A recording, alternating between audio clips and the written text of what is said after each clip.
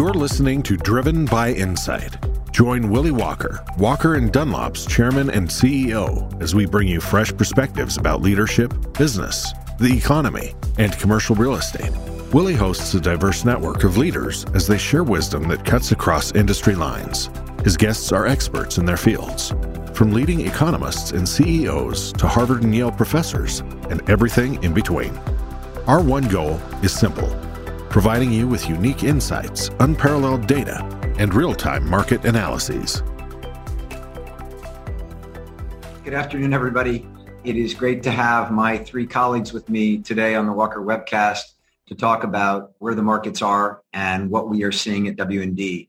This is the first time. Ivy has joined me twice before on the Walker Webcast, but I think we're doing number 75, something like that today. And up until now, the focus has always been outside of W&D. I think a lot of our competitor firms have done webcasts where they brought in their own professionals and seem to have been, if you will, talking their own book. And so Walker & Dunlop has, on the Walker Webcast, consistently looked outside, if you will, from our team to bring in perspectives from others. But last week I was on a call with a client, and I had Chris Mickelson, who's joining me today, and Aaron Appel, who's joining me today, on that call. Typically in a client call, I speak sometime within the first couple minutes of the call, and then we'll consistently talk throughout the call. And on this call, I went 48 minutes without having to open up my mouth because Chris and Aaron were so engaging on what both of them are seeing in the markets. And so thinking back on that, I thought it would be great this week to have Aaron and Chris and Ivy talk about what the three of them are seeing in the markets from the financing perspective with Aaron, from the investment sales perspective with Chris, and from the overall market perspective with Ivy. The three of them really don't need a lot of introduction, but I will say Ivy Zellman runs Zellman & Associates, now part of Walker & Dunlop. We are thrilled to have Ivy and her team at Walker & Dunlop, and their research is consistently viewed as the very best on the housing market, both single-family, built-for-rent, single-family rental, as well as multifamily. Chris Mickelson runs Walker & Dunlop's investment sales business, has done an incredible job over the last 5 years of scaling that business into truly the very best in multifamily investment sales platform in the country. And Aaron Appel runs our New York financing group. Aaron and his team have done huge financings on all asset classes, both in the New York area as well as across the country. And we will get into today what Aaron and his team are seeing, not only in the multifamily asset class, but in office, retail, industrial, and other commercial asset classes. So with that, I want to start by first welcoming my three colleagues. I'm really looking forward to this conversation. I want to start with some questions that actually Chris put around to all of us yesterday and get you to just do a really quick answer on that. So here we go. Ivy, I'm going to start with you. It's three questions, so I can repeat them if I've gone too quickly or one answer bleeds into the next. But first, what, if anything, is mispriced today? Two, if you had one word to describe your feelings about the market in 2022, what would it be? And three, if you had $100 million to invest today, where would you put it? So on the first question, anything mispriced today? I think there are a lot of deals being mispriced in the build-for-rent segment of the market, given robust land inflation and values that I do think will come under pressure. So it's sort of a blanket answer. Number two, 22 is a year of moderation. And number three, thinking about where to invest $100 million, I'm very bullish on any way to take advantage of the aging U.S. stock. So the existing stock that is today approaching 50 years old, depending on what city you're in. But I'd be interested in the flip and fix business, where you can actually provide an upgrade to the current stock. And that's really more focused in the Northeast and the Midwest, where the stock is the oldest. Chris, overpriced 2022 and $100 million. So I put that question out to all of our investment sales team, and the best answer that I got back was from our team in Austin, Texas, that was convinced that the most overpriced thing in the market is season tickets to University of Texas football. So outside of UT football, I think everything is very efficiently priced. I do get a little bit nervous, and it's almost an extension of kind of what Ivy's bullish about. Get a little bit nervous of this deep value add product trading at cap rates inside of kind of core and core plus opportunities where you're going in and you're rehabbing a 35, 40-year-old asset and just thinking about just asset age at the residual, that gives me a little bit of pause. The word that I would just use to describe 2022, we continue to be very bullish on fundamentals and liquidity. So I think we're going to have another busy year next year on the transaction side. If I had $100 million, I would probably put it into de-risked, age-targeted housing on the BFR and conventional space. And I would do as much ground-up development and low-density product as possible. You saying the market is efficiently priced. Boy, do you ever sound like a broker. All right. I was also going to say, that you learned a lesson on that call last week to not give me and Appel the microphone. No, I'm very much looking forward to giving both you and Appel the microphone so you can give us your perspectives. I just love the efficiently priced rather than overpriced. Aaron, to you, what's overpriced or out of whack 2022, and where do you put $100 million? Certainly, I would say multifamily and industrial, or I don't know if I would call them overpriced, but the growth expectations in rents that investors are looking to or need to hit their targeted returns are astronomical relative to historical patterns up until about 18 months ago. So I would certainly say that the bulk of the liquidity in the market continues to move into those asset classes. I would say right now, overpriced probably, I would say, would be lower quality, lower end multifamily would be my if I had to guess where things were most overpriced, because you're seeing plays there and cap rates on those assets trading at similar rates to where Class A assets are trading, with the expectation and intention that you're going to continue to be able to ramp up rents and grow them. We've seen growth projections in certain markets in those asset classes as high as 15% year over year for the first couple of years. And I think that population that inhabits that, that asset class, there's a limit to what you can charge those people. That's a problematic spot in the marketplace. On the industrial side, everything's extremely expensive. Rents continue to move up. The urban infill industrial market's been dominated by Amazon. Their desire to lease everything new in urban infill locations and to dominate the leasing markets has driven rents, up. We've seen in New York 25% increases over the last 2 years, roughly. Rents were, call it $29, $30 a foot for new space. It's close to 40 now. So I think that as a developer or investor in that space, if you're looking to target those rents, it's a market controlled by one tenant right now. There are ancillary tenants in the market, but that's a pretty scary thought in our eyes. So 2022? 2022, best place to invest. No, just one word to describe what you think you expect for 2022. More of the same. Okay. And where would you put $100 million today? Bitcoin. All right. We'll loop back to that in a minute. So Chris, Aaron jumped right in on yield and yield expectations, particularly as it relates to suburban multi.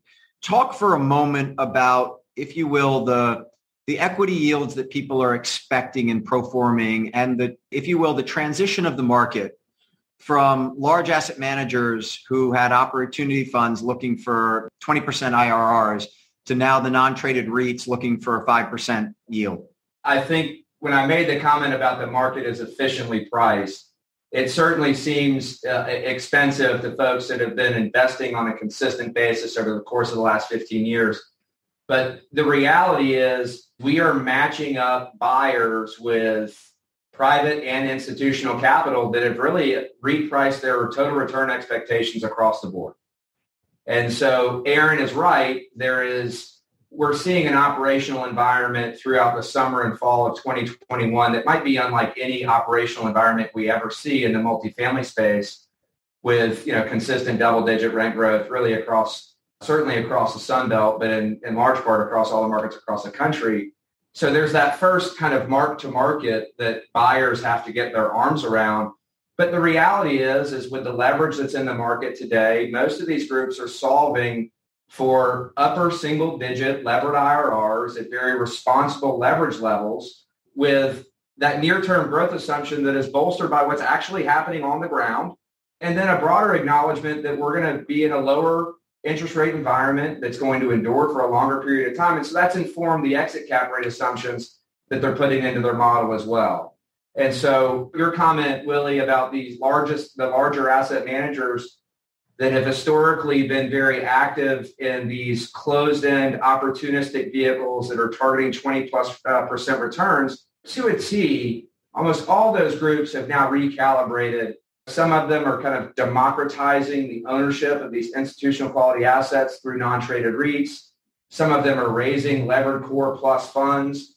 Their return expectations have dramatically shifted to where now, if you can look through to a stabilized kind of levered 5 to 5.5% yield, that math works. And I think the underpinnings of the operational story are so positive for multi. That's why we're continuing to see the liquidity come to our space as that dollar gets invested to real estate, and more of that dollar continues to come to multifamily and industrial.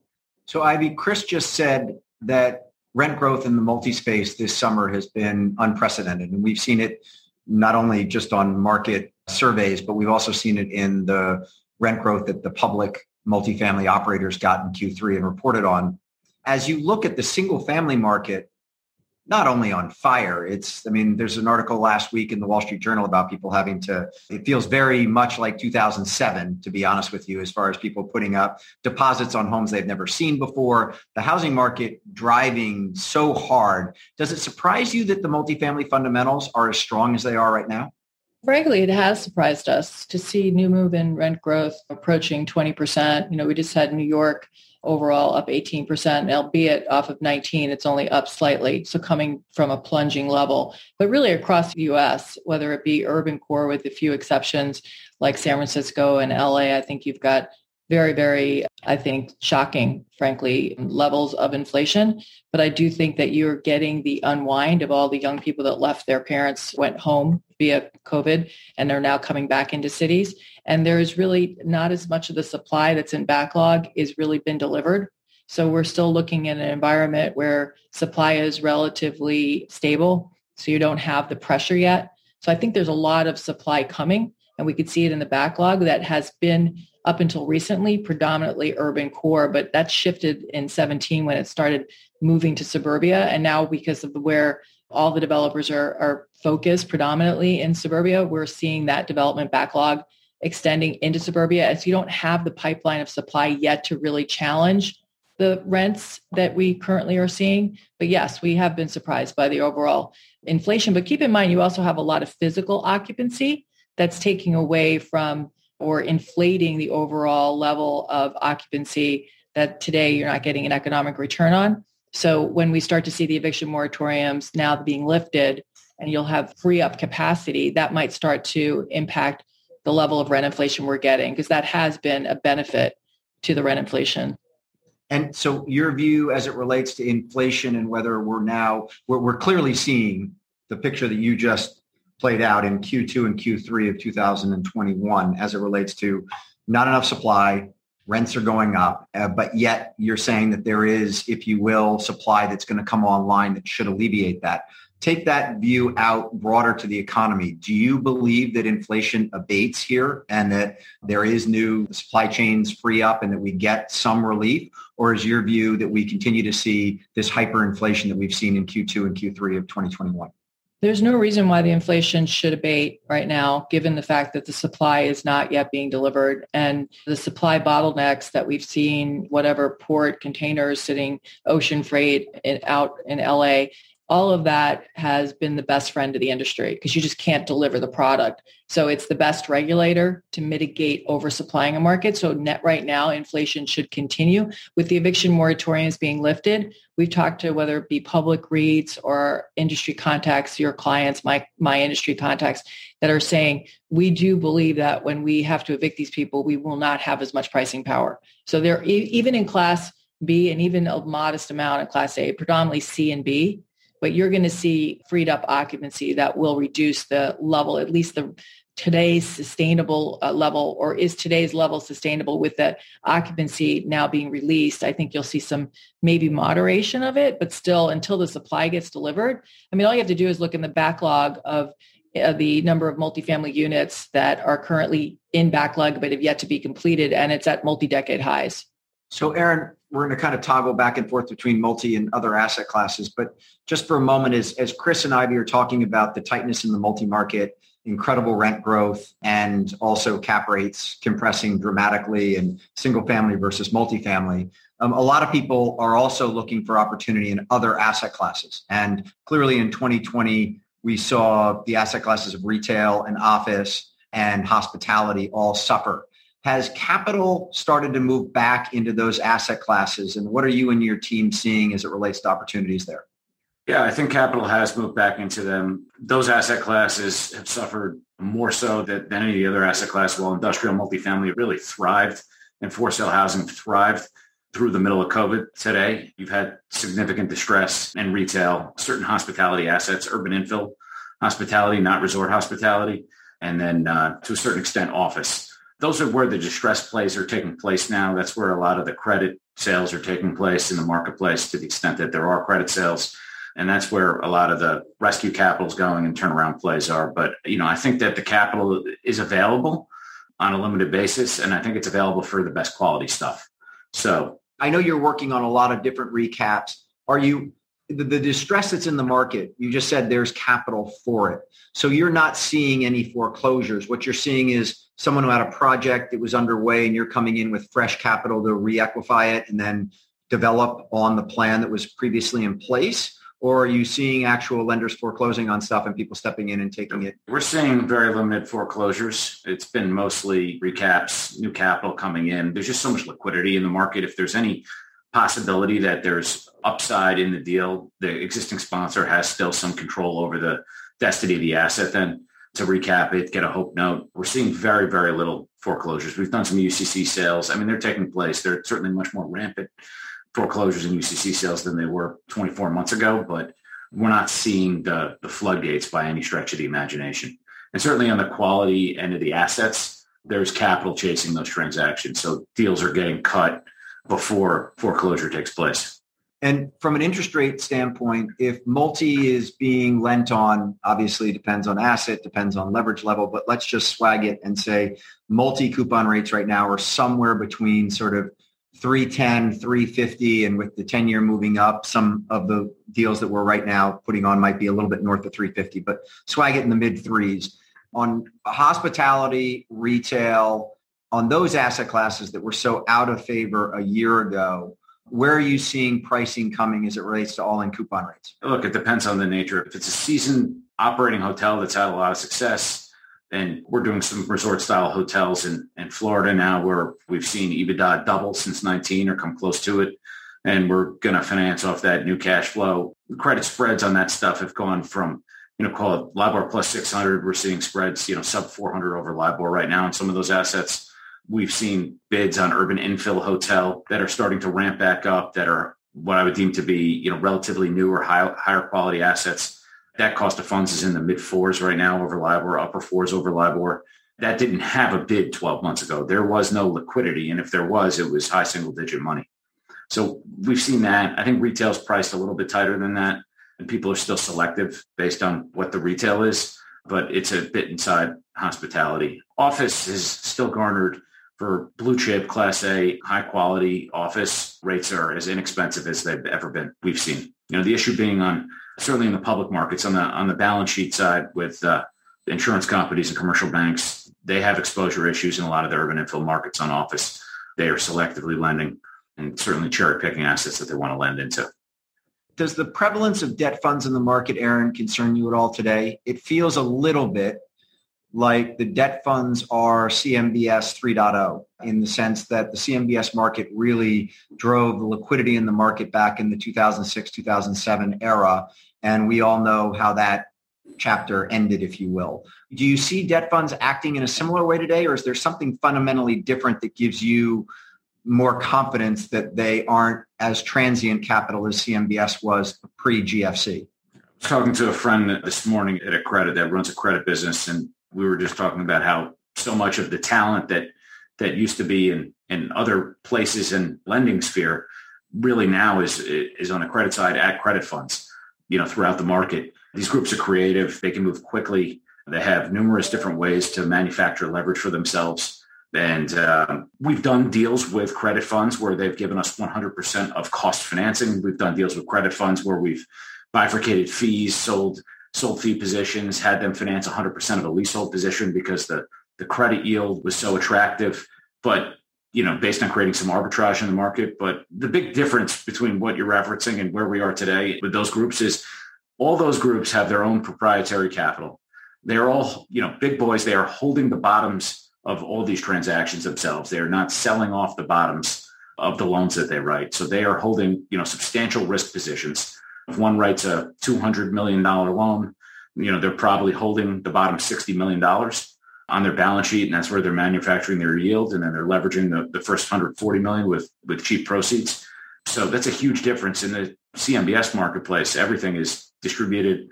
Nobody's holding risk that's originating credit, and it's getting moved around the marketplace to different various buyers of paper that are looking to purchase for yield, not for ownership. These groups all know how to own and operate real estate. They understand risk, and they're taking substantial risk, but they're taking it with their own capital. It's a big, big difference. I have to say, I hear you say that. I concur with many of the things that you said. And at the same time, I do recall saying myself, and completely wrong in hindsight, that back in 2007, the CMBS market was going to survive whatever came along because it was a liquid market with full transparency. And if somebody didn't like a loan, they could go out and trade it in the market and somebody else would step in and buy it. And how wrong I was on that view. Hey, Chris, as it relates to cap rates, Peter Linneman back in April of 2020, which was a very different time than today, but he was looking forward and basically said, throughout this pandemic, you're going to have to basically forget about cap rates. It feels from some of the prices that your clients are paying for assets that they have completely forgotten about cap rates or why cap rates matter or how to compute a cap rate. Give me your perspective on why this market is sort of forgetting about cap rates and going in basically saying it's not the cap rate, it's the growth. I remember very clearly listening to Linneman. That was, I think, the first time we had him on, and it was April of 20, and he made that comment that we're going to go through a period of time where cap rates are really going to get thrown out the window and they're going to be somewhat irrelevant. It was a prescient comment for probably the first 9 months that followed that webcast. I think the thing that Peter probably didn't see, and I'm not sure any of us saw, was the operational environment that we're in that I referenced earlier and the rent growth that we're seeing today. So sellers love to tout the in-place cap rate that's a rearview mirror, trailing 90-day number and, trailing 12 expenses and adjusted for taxes. Buyers love to kind of focus in on that year 2 or year 3 stabilized cap rate. The truth is kind of somewhere in between. I do think that we're in this market, and multi in particular, where you're constantly marking your rent roll to market and turning that rent roll over every year. It feels like the majority of buyers that we're working with are really not getting too hung up on what the cap rate looks like on a trailing basis. I would kind of speak in 50 basis point bands. I think most groups are trying to find a pathway to stabilizing somewhere between a 3.5 to a 4. That's obviously going to be a very subjective conversation, market to market and asset by asset. I've never been in an environment, I don't think any of us have, where we spent more time talking about year 2 and year 3 cap rates. It just tells you a little bit about the growth environment that we're in and level of underwriting aggression that, frankly, equity needs to deploy if they want to be successful in buying assets. Does that feel to you a little bit like World.com back in 2001, where everyone said you don't need to actually have earnings? You've got this revenues 10 years from now that are going to materialize and you're going to trade at 100 times revenue, so go public? Look, I saw earlier that Crypto.com is going to pay $700 million to take the naming rights at the Staples Center. So I immediately, I should have texted it to Appel, but I texted it to my crypto buddies and I said, if anything feels toppy, this feels toppy. I don't know what Crypto.com's earnings are, but maybe we're back there in certain asset classes. We're not there in multi. I mean, the reality is we're not talking about a 3-4 lease sample set that you're trying to market a 300 unit asset. At this point, here in November 17th, we've been in an environment where we've had all of this strength from a leasing perspective that really kicked up and started in April and May. It's endured deeper into the normally slower seasonal period than we would normally see. I think we saw all that from the Q3 earnings calls from all the public REITs, is that they're maintaining that leasing strength deeper into the calendar. And so at this point, when you're looking at a multifamily asset that's already turned a third of their rent roll to these kind of new rents, and you're marking the last 2/3 of the property to market, that's not a big leap of faith. I mean, frankly, that's acknowledging a reality that exists today, and you're going to need to do that to be competitive. I would just add, I think assets that have inherent upside and, meat on the bone still in them, those assets are typically purchased on a price per foot basis, on a price per door basis. In the multi-space, assets that are stable and certainly in my strong opinion, are based on cash on cash return and cap rate on an exit, and much less sensitive to the price per foot exit. And it's a great point, Aaron. I mean, when we're valuing and selling, 60% of what we sell basically falls into what we would call a value add bucket. And there reaches this point of inflection where if the basis, acquisition plus rehab capital, is still below what it would cost to replicate that asset, frankly, the cap rate becomes an even more irrelevant metric at that point. Aren't you guys forgetting one thing? I mean, when we think about rent rolls and think about what the 1 or 2 year outlook is, do you think a blended 7-8% rent roll is sustainable? Because the only way to underwrite the deals that these buyers in the market are forced to do, even the buyers, you talk to industry executives, they're like, none of this makes sense. And therefore, when you think about penciling the returns that they need to achieve for their investors and the capital that they've raised, they have to make some pretty bold assumptions year 1 and 2, not to mention now everybody's developing because they can't make sense of buying in the existing transaction market because you get at least the development yields are more attractive versus the spread on current cap rates. So I think the question for you as you're in the transaction market is, are more people are interested in selling right now, according to our survey respondents, than they are interested in buying. But if they're going to do anything, they're going to develop. So isn't that risk that we're going to have a lot of development? Clearly, the velocity in the sales market, Ivy, would tell you that there are plenty of buyers because you got to have a buyer for every seller. What we're seeing there. But one of the things that I would ask there, Ivy, to you just real quick is it not the fact that it's so difficult right now to develop and to get a project underway and to get it not only entitled, but then to get labor and to get all the components, that is slowing it down and therefore giving people quite a lot of conviction that rents can stay at this elevated level because you're not going to get the supply? Or are you seeing starts tick up to a degree that makes you say, no, that's all great and good. There's a good line there, but actually there are more starts happening than you think? I mean, starts are up, more than 30-40% year over year for multifamily. So it's year over year, but that's back to 2020. Go back to 2019, 20. Obviously, year over year, we would expect that to happen. What about back to 19? Had a huge backlog even prior to 20, or prior to COVID. But I think one thing, like for example, in New York, I mentioned rents were up on new leases up 18%, which was slightly higher than the sort of 2-year starting point of 19. But applications for new leases have tanked. So what happens is there's actually an affordability discussion that needs to be the topic of concern. The way I feel is that many of the operators and developers are like making the assumptions that you could just raise like pricing is inelastic. Like you could just keep raising. And all these people that got great deals out of COVID, they're getting rents reset at current market. A lot of them can't afford it. So we're seeing the impact of these rising rents starting to impact markets in terms of new applicants coming in. We're seeing that in liquidity and the rotation of capital. The reality is the most expensive buildings in the Sun Belt has historically had the lowest rent to income ratios in the market. These are buildings that had 24 months ago, $3,000 rents, and average household incomes in these buildings were north of $200,000. You're talking about low to mid-teens rent to income ratios, which is quite different than where Manhattan was in February of 2020.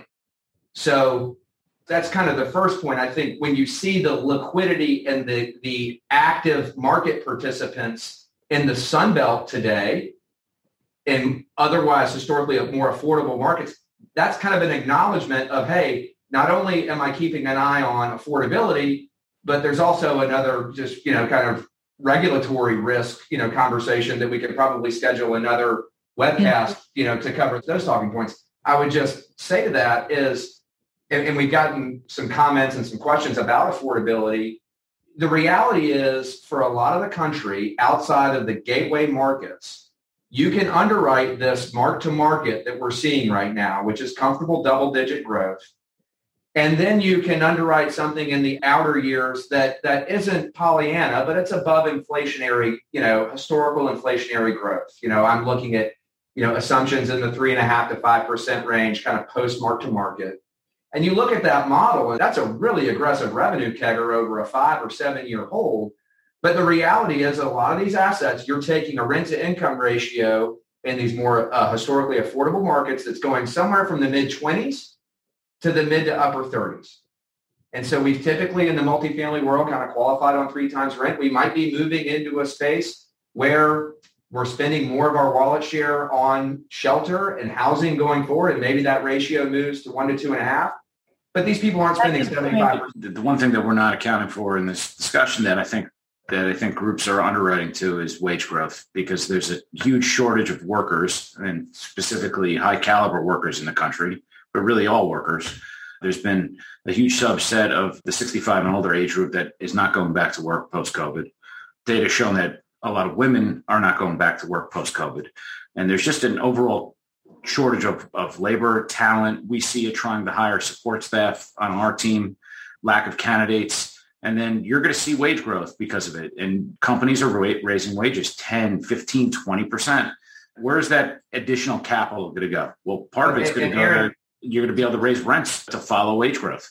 Aaron, to your earlier point about Amazon in the industrial space, look at the average hourly wage of a warehouse worker today versus 3 years ago. It's up 25%. So Aaron, yesterday when you and I were together in New York, one of our larger clients who owns a ton of office in Manhattan surprisingly said to the two of us that their leasing velocity in Q3 was fantastic, which I looked at you and both of us were sort of like, wow. And if you look at some of our big competitors who have large leasing operations, we don't, as you well know, they had a great Q3 as it relates to leases. That seems to be completely counterintuitive right now as it relates to people trying to get back to the office. But you're clearly financing office buildings in major MSAs that have a lot of vibrancy to them right now. What's the story that's happening there that we're not seeing? New product, well located, just renovated, older assets that feel new are going to thrive going forward. And they'll see substantial rent growth, in our opinion. Older assets, tired buildings, poorly located buildings, they're going to really struggle. And I think there's going to be a lack of liquidity for them, or a lack of leasing for them. And it's going to be a tough slog. And there's going to be substantial rent reductions, and accommodations are going to have to be made to get tenants into those buildings. But, we're seeing that now. Look, there's been some good leases done in New York in the last couple months. We're doing a building in Midtown South right now that signed a lease with, top 5 tenant on the planet to take a couple 100,000 feet in their building. That tenant was moving from one building to another. They weren't expanding their footprint. Footprint expansion is going to be something that is going to be interesting to see what happens. The client we were with yesterday has a trophy blue chip A+ caliber portfolio. So it's not surprising that they would see activity within their portfolio. They spent, upwards of $700 million retrofitting a number of assets that they've had in A+ locations. So for them to see velocity now as the market starts to come back, it's not surprising. Other landlords are not seeing that type of velocity. We still haven't seen any large, substantial new leases signed with tenants moving around or expanding. So we've heard that from clients we talked to and other colleagues that we've had in the past that's going to happen. My expectation, assuming that we don't have any sort of COVID blow up here over the next 3-4 months, which I'm not expecting we're going to have in the U.S., despite what they talk about in the news and what's going on in Europe, I think that, call it springtime next year, there's going to be a lot more activity in the office space.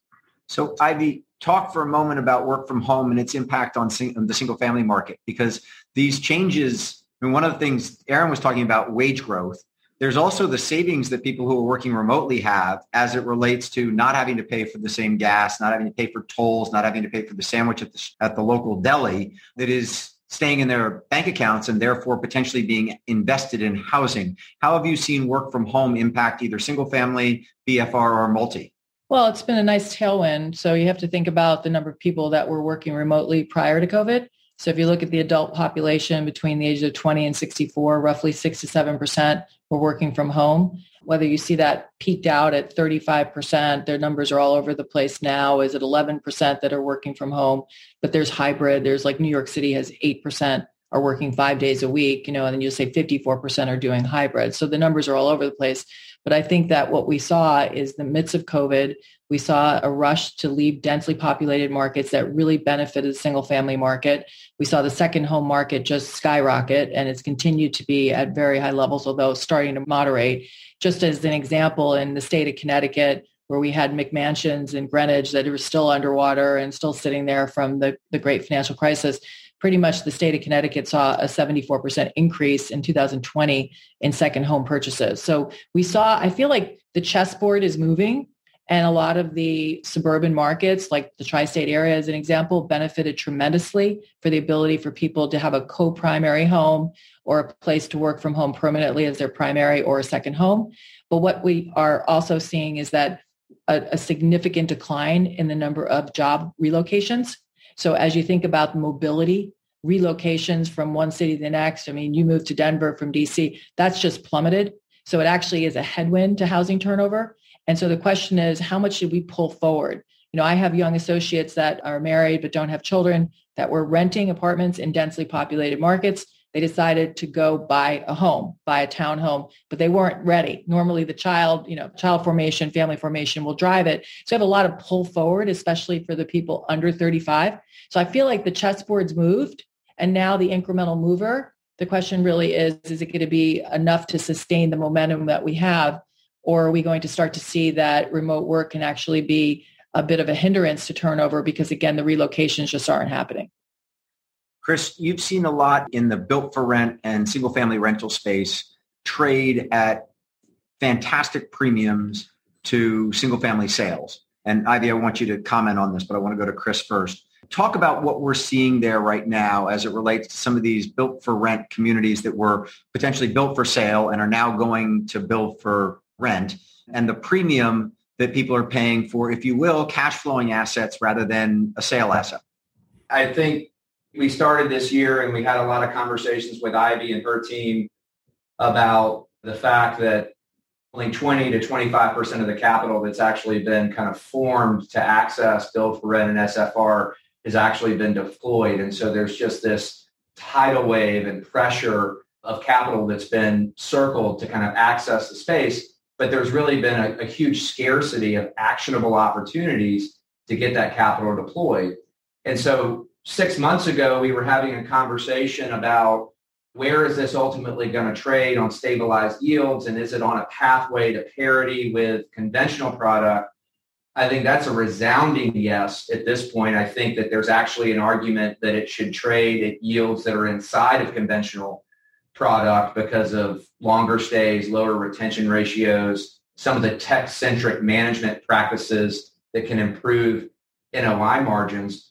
But I think it's probably about 60 or 90 days ago when we started seeing some of these completed projects priced, we had a concern about whether or not values as a build for rent community, once they started to knock on the door and maybe in some instances exceed homes we're trading for in the retail kind of for sale market, was that going to be a governor on pricing? And I think what we've seen is it's just two different calculators. And at the end of the day, the value of that cash flow and the durability of that cash flow in a lot of instances is worth more than what these single family homes will be trading at to the retail buyer. So it's really kind of a faulty comparison, but it's one of those things I think is on the back of the mind of a lot of investment committees, and it's a sanity check.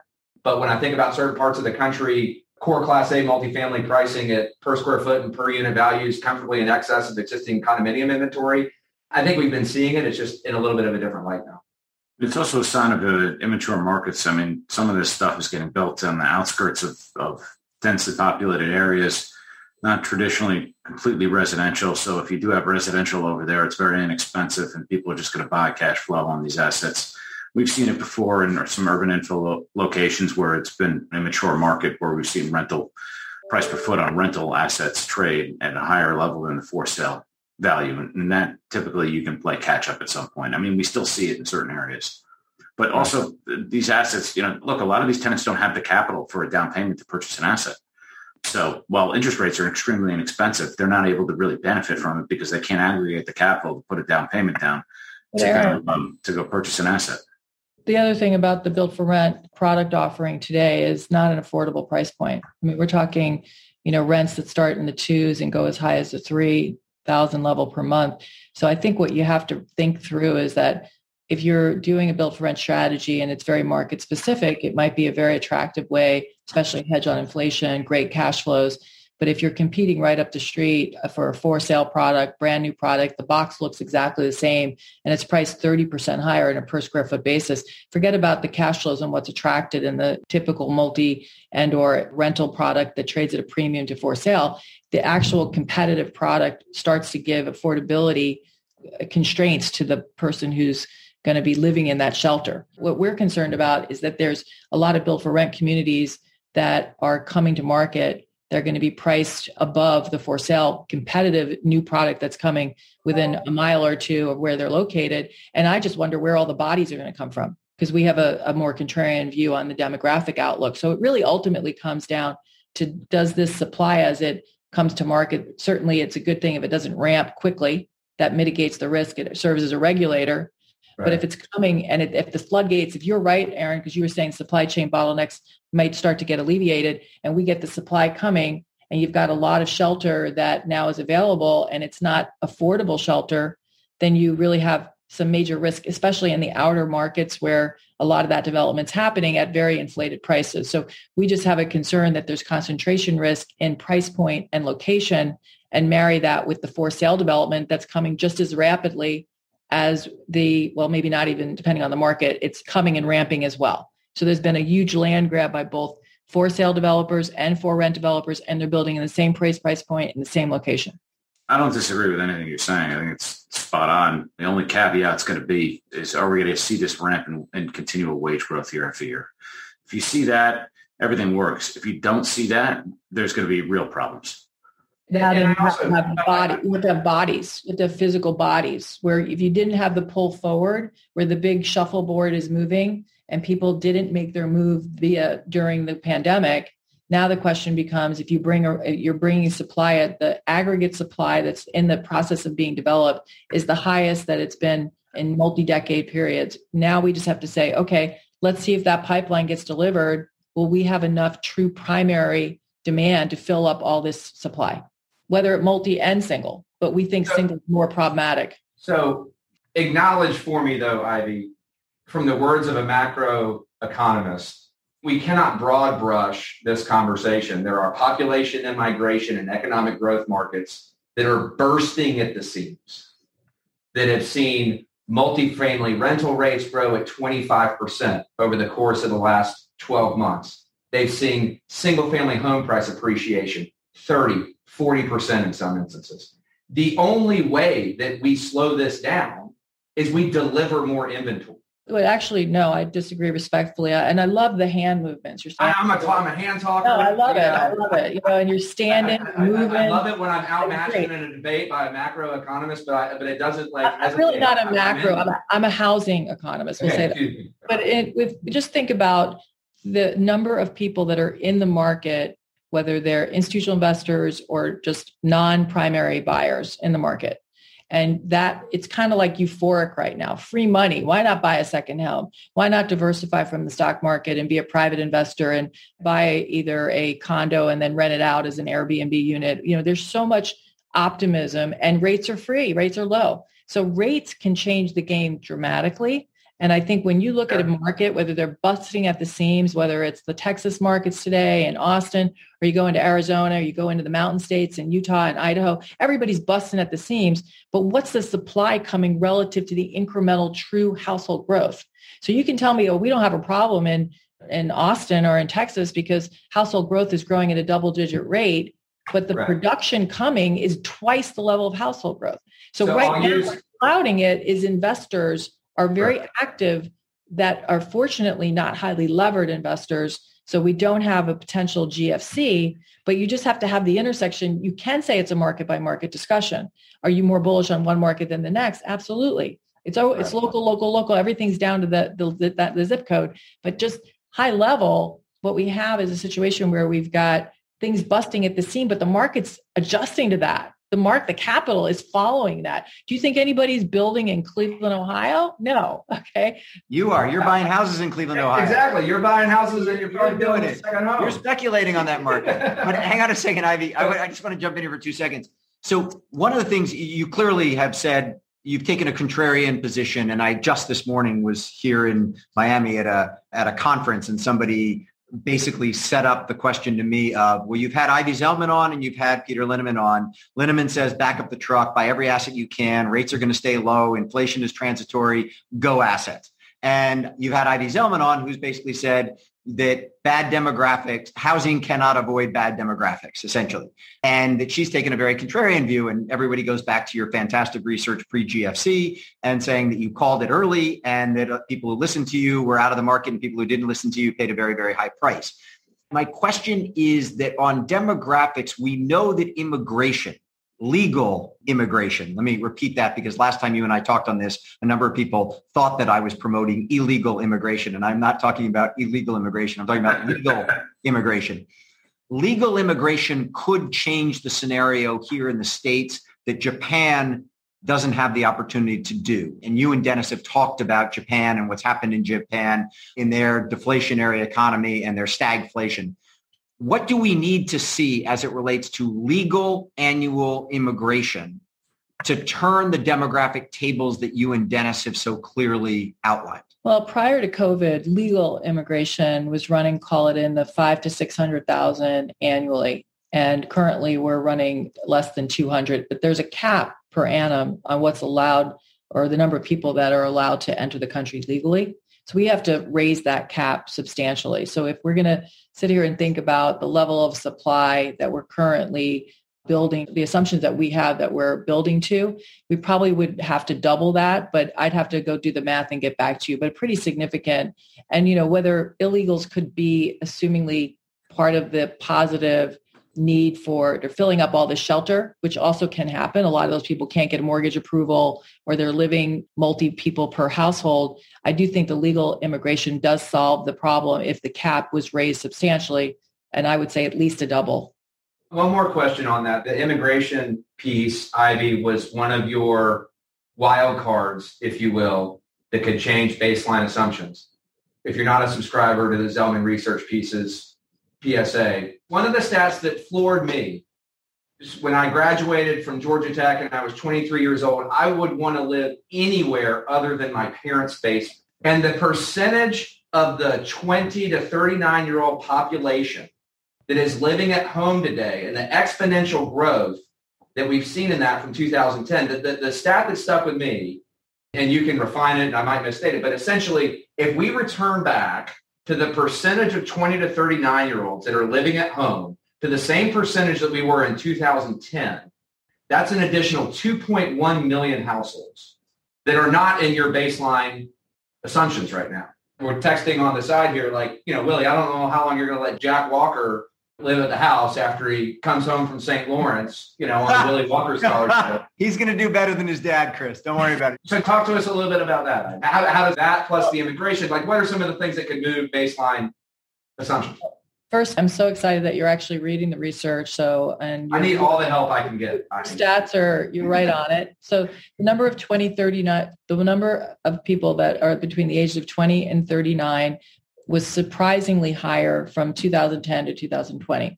We thought that the big increase from 2000 to 2010 was just easily explained by the GFC. So we went from 16 and change percent of people living in 2000 to 19.7 in 2010. The real shocker, because we got bullish in 2012, because we thought that would unwind and that we would see young adults leaving home once they got employed. And that number over the decade, and we have annual number, so we can look at surveys that are done by the Census Bureau, the CPS, the ACS. The numbers continue to stay stubbornly high. It wasn't just like 1 year, they just unwound. And so by the end of this prior decade we just finished, the number is 23.7. So we went from 19.7, and we thought that would start to unwind. So you're right. If it was to turn around all of a sudden, and those people were just leaving in droves, but we get monthly data, and the numbers are not turning around. We see the numbers that are, again, samples that are nowhere as big as the decennial survey, but we're not seeing it. But you're right. That could absolutely change our demographic outlook. And we ask ourselves, we're puzzled, like, why? I mean, living in your parents' basement, maybe the stigma is not as negative as you think anymore, or you just have more people that can't afford to leave home. Maybe they don't have the ability to get the down payment, or they're just struggling and they're not ready to get married and start a family. There's a whole list of reasons we think affordability is up there, especially after the surge in home prices, or just an acceptance of multi-generational living. They say boomers are the sandwich generation, the sandwich generation, and they have their adult parents living with them and their adult children living with them. And that's how people live in Europe, and they're all fine with it. So are we shifting to a multi-generational lifestyle here in the US? The numbers would say we are. And I would say the one other thing that is worth thinking about, and it's hard to tell, but a society that is not as focused on ownership as it used to be, to the degree of not needing to own a car and using ride sharing, not needing to own a vacation home, but just renting and just renting where you live, and not, obviously from a retirement standpoint, that has significant implications because the last generation created so much wealth in the value of their home. And that was the really great wealth creator for that last generation. Right now, it doesn't seem like this upcoming generation feels a need to own a piece of the rock. And that could have significant impact on the number of renters versus the number of owners. Hence all the built for rent and multifamily development. Big time.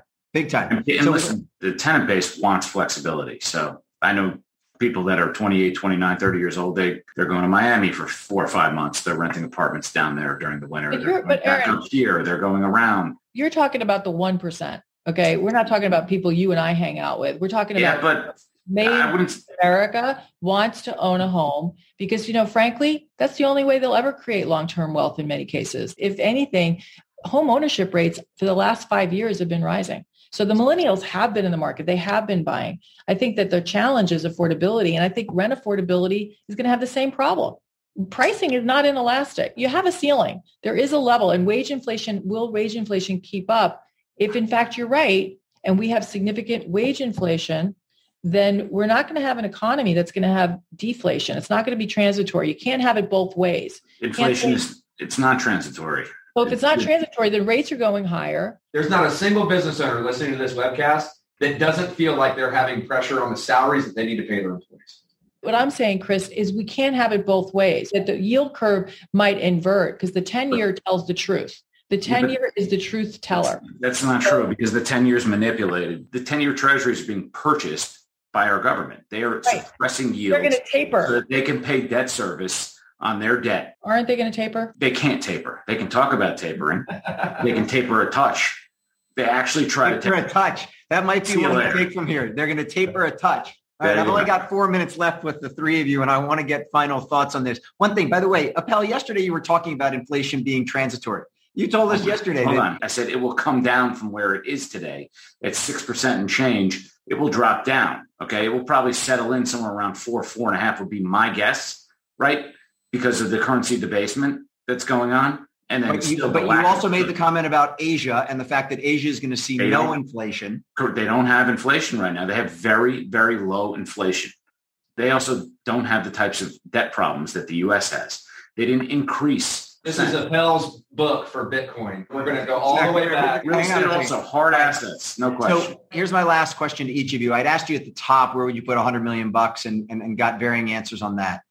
Where is there opportunity in the market today? So not making $100 million bet on one thing, but as you see your smart clients moving into a strategy, if you will, and let's not name the clients or what have you, but as you sit there and say, we have a client who just did X, where are the smart clients moving to create value? Aaron, let me start with you on closing notes.